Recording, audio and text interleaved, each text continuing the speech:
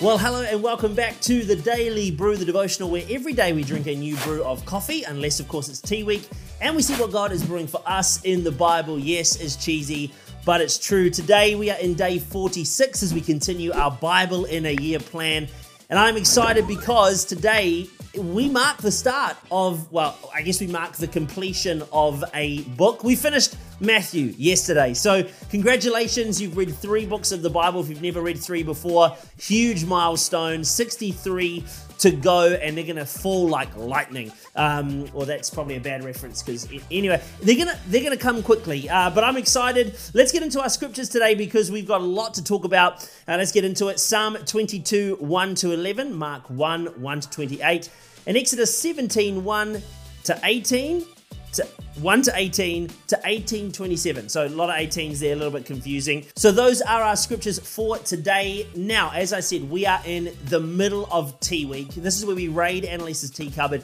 and we see what tea she's got on the go. Today, I think I'm going to like this tea. It's the Healtheries Wild Berry with Raspberry and Blueberry. Now, they are 2 of my favorite berries, raspberry and blueberry. So I'm trusting today that this is going to be quite scrumptious. I'm looking forward to it. This is what it says on the box. Combine sweet superfruit berry flavors with spicy cinnamon for a delicious taste. Inhale the exotic aroma and escape as you sip. I'm a bit all over the place this morning because, hey, tea is not coffee. I've left it in here for the complete brewing time that is required. Let's give this a try and hope it's not too sweet. Let's see what it tastes like today. Lovely. Lovely. What it is it's not a sharp and super sweet berry flavor, but it's also not too dull that it just lingers in the background. It really fills your mouth, quite lovely. It's beautiful. This is a tea that I would happily consume time and time again. Now, one thing I will note is that already there's a bunch of the flavor that seems to have gone to the bottom of the cup. So it's going to be worth just giving it a wee swirl or a stir every now and again. But there you are, wild berry with blueberry and raspberry and blueberry, sorry. It's a good combo. I highly recommend it. That is enough of the brews for today, though. Let's get into the Bible, the reason we're here, and unpack what God has to say to us. Life is really a collection of great moments and moments that are less great. Moments where you feel like you're on top of the world and, moments where you're lesser so. Moments where you feel like you're at the bottom of the world. And then there's the everywhere in between. As a kid, I remember growing up thinking, man, when I become an adult, it's going to be so great because when I'm an adult, I can just do what I want. Do you remember this? Where you just felt like you could do what you want, eat what you want, go to bed when you want. It didn't really matter. And the reality is that the glamour of being an adult wears off quite fast when you actually start adulting. But what if these highs and lows are more connected than we realize? I want to take a look today in our scripture, and I want to have a look at what the Bible has to say about the highs and the lows. In our psalm today, we see a prophetic picture of the cross and the resurrection, which we then see reflected in Jesus' life. The he that the psalm talks about is Jesus. So when you see the he, you can substitute it with Jesus in your mind. So, for example, in verse 6, Jesus was scorned by everyone and despised by the people. Jesus was mocked and insulted. They hurled insults at Jesus, shaking their heads. When we see what Jesus went through, when we personalize the scripture, when we humanize it, it makes it feel more real. It makes it carry a little bit more weight. We see that Jesus went through all of this, but it didn't finish there. Ultimately, after all of this, all of these lows, it ultimately ends in victory. The encouragement for us is at the end of the day, no matter how many lows we face, physical, mental, or spiritual lows, victory is always the end result for believers. This psalm here, it's talking about how important it is to trust Jesus in the low moments. Verse 8 says, he trusts the Lord. Let the Lord rescue him. Jesus trusted in the Lord in the lowest of low moments, and God did rescue him. How though? He still died.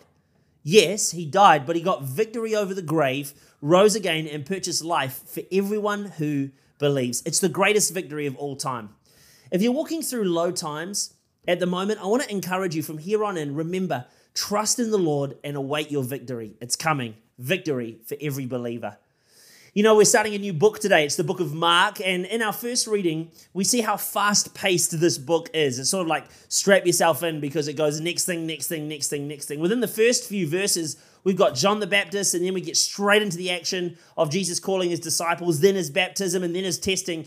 And then you see him working in the supernatural. We see so much in the first few verses. Mark is a very fast-paced book. You go from miracle to miracle, story to story. And it's very different to the other Gospels. It's the shortest, and it focuses on Jesus as the miracle worker. In this book, you're going to notice that Mark loves the word immediately.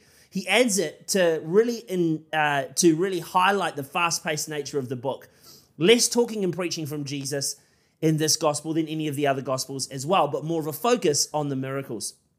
Mark's Gospel is intended to convey a sense of urgency and encourage those who read it to accept Jesus as the Son of God and follow his example of sacrificial love. Jesus here in the fast motions of Mark, we see that he has an incredible high at this baptism. Like for his life, this moment would have been so special, being able to see the sky open up, a dove descend, and to hear God's voice, his Father's voice, speak about him. What about this moment for Jesus? That's this moment for him, but what about all the followers, right? For all these people, but Jesus specifically, this would have been so special. Hearing these words, "You are my son, who I love, with who I am well pleased." At any level, hearing these words is great, but hearing them from the Lord, from God, from his Father in heaven, that would have been so special. What a high for Jesus. But then immediately, the Bible, there it is, immediately he's being led into the wilderness for the purpose of being tested. Talk about a low after such an incredible moment.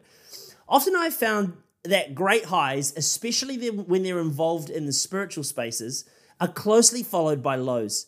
From preaching super well and seeing God move, to then quickly being followed by weird thoughts and really low feelings and temptations.